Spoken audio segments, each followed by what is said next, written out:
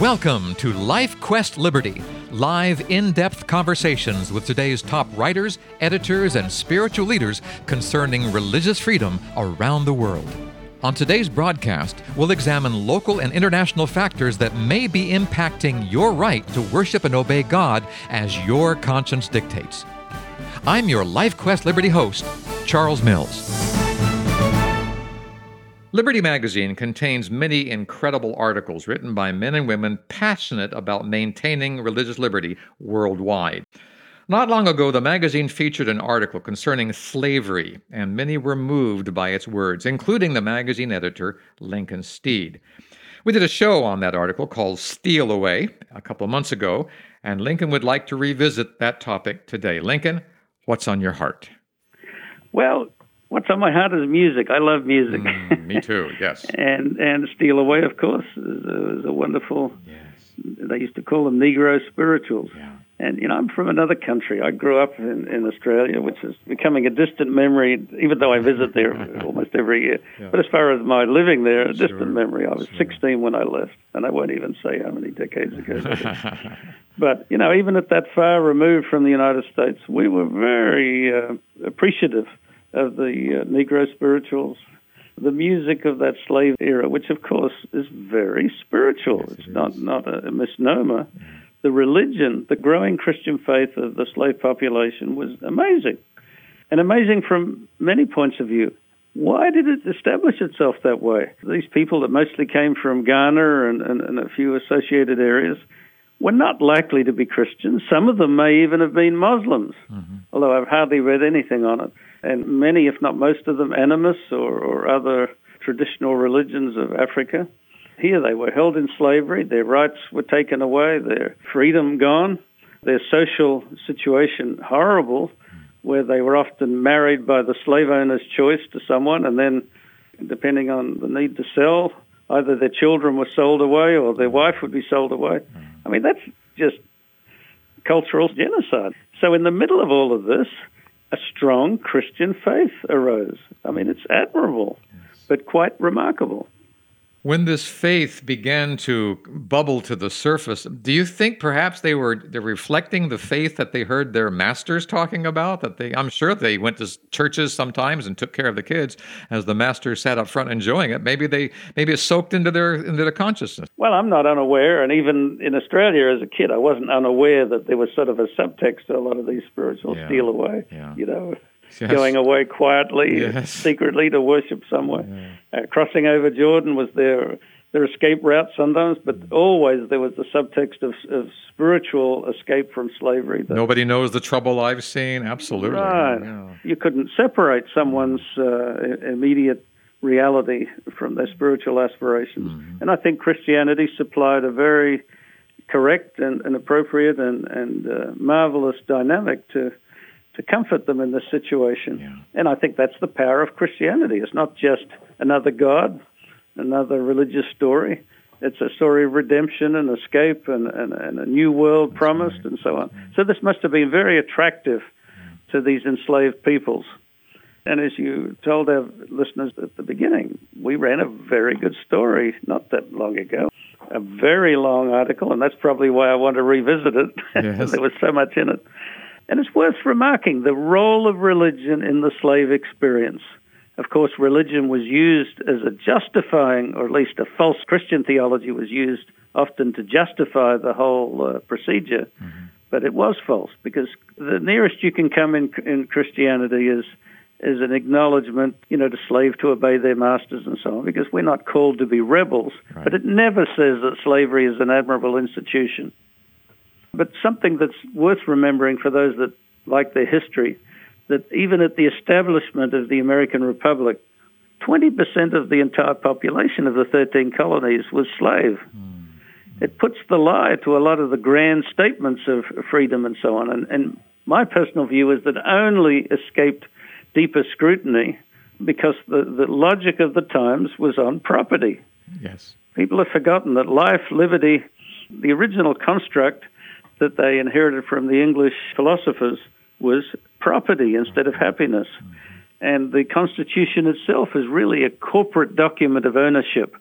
So once you accept that, Here there are people that are chattels, and so they were given a value in that regard. So you're saying that life, liberty, and the pursuit of property was the way it was originally written? Yes. Okay, all right.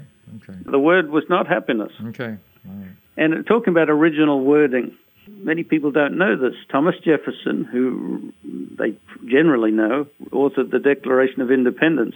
They didn't know that there was a difference in his earlier drafts. He wrote this wording in the original draft. It was taken out. It says, the King of England, he has waged cruel war against human nature itself, violating its most sacred rights of life and liberty in the persons of a distant people who never offended him, captivating and carrying them into slavery in another hemisphere, or to incur miserable death in their transportation thither. This piratical warfare, this opprobrium of infidel powers, is the warfare of the Christian King of Great Britain. Determined to keep open a market where men should be bought and sold, he has prostituted his negative for suppressing every legislative attempt to prohibit or restrain this execrable commerce. My. And this from a slave owner, I understand. Yes, that's the unfortunate part of it. Okay. He had as many as 600 slaves during his lifetime, usually 100 on his property. Mm-hmm. But there's other evidence, too. He did not like the institution, but he didn't have the sense of power to overcome it. That's really what was going on. I was going to say he didn't have the guts, but, at different times and different places, people may feel that there's just no way that they could do anything. Yeah. He himself was tied up to the system. There wouldn't have been a union if they'd insisted on this. The 13 colonies were only loosely affiliated at first. They're only excuses. They're not good reasons. That someone should have opposed it. But it's been said that it's the original sin of America. As historian James Norton wrote, this is his exact quote, slavery wasn't a sideshow in American history. It was the main event. Well, okay, so we have this main event taking place. What did the article bring out that we should know? History. We need to know that it was a bubbling, boiling issue of deep morality, and Christian morality really demanded and still demands an acknowledgement and a response on this. Now, still demands. What do you mean by still demands? Haven't we overcome this yet? I think events since the last election show not. I think you're right. I think the African-American presidency of our last president has sort of awakened some negative racist feelings. Ironically, President Obama is a real African-American president. Yes. I mean, his roots were not in American slavery. He was straight from Africa. Yeah. And, of course, it always amused me. We talk about a black president. You could just as easily say a white president. Sure, he's 50% white, 50% black. Yeah. But as America's racial laws and then picked up by other countries like Germany have shown, things like that tend to be, a small matter of blood. Yeah. The designation follows someone way into a stage when even around the time of the Civil War, there were many people that lived as whites. But when they looked at their ancestry, yes, you're black. Well, it's sort of a foolish notion that is not so easily seen nowadays.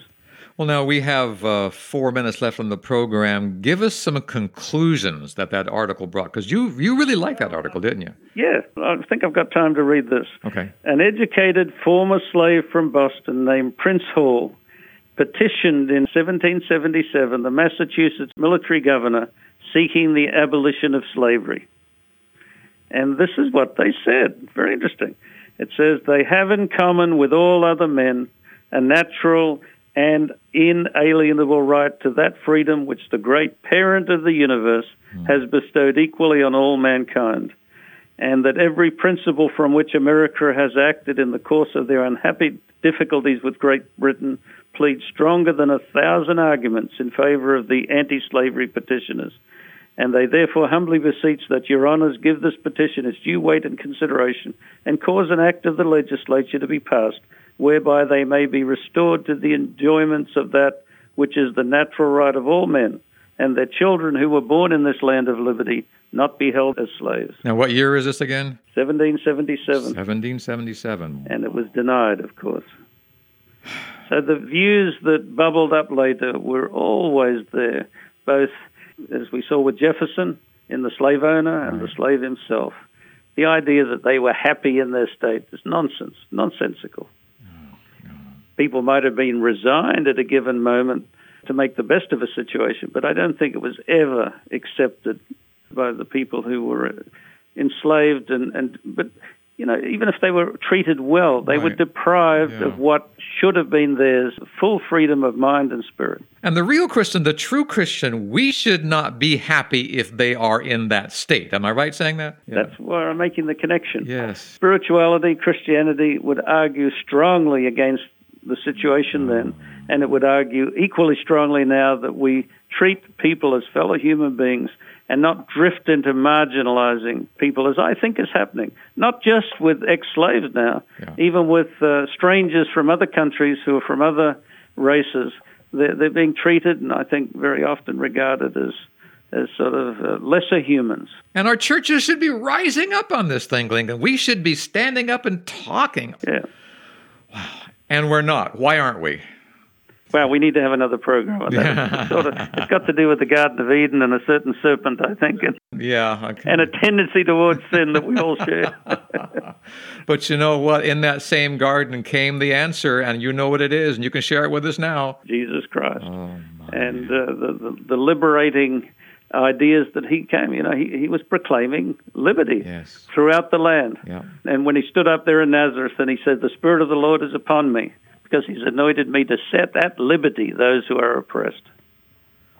Okay, what I'm hearing you say, and I want our listeners to make sure they understand it, because I hear it loud and clear, and I want them to hear it too, is that if we have feelings in our hearts against another culture, against another race, against another skin color, we are not listening to the right voice in our hearts. Am I right in saying that? Absolutely. Okay. I mean, obviously there are differences in cultures, but we need to respect that we're common children of God, all back to one God, and that we all have the same inherent dignity and right to life and liberty. And if we stomp our foot and say, this is not right, no matter whether our church is doing it or not, no matter whether our government's doing it or not, if we stomp our foot and say, this is not right, and I'm going to say something about it, then we are listening to the right voice from Eden. Am I right? Absolutely. And you've made a good point.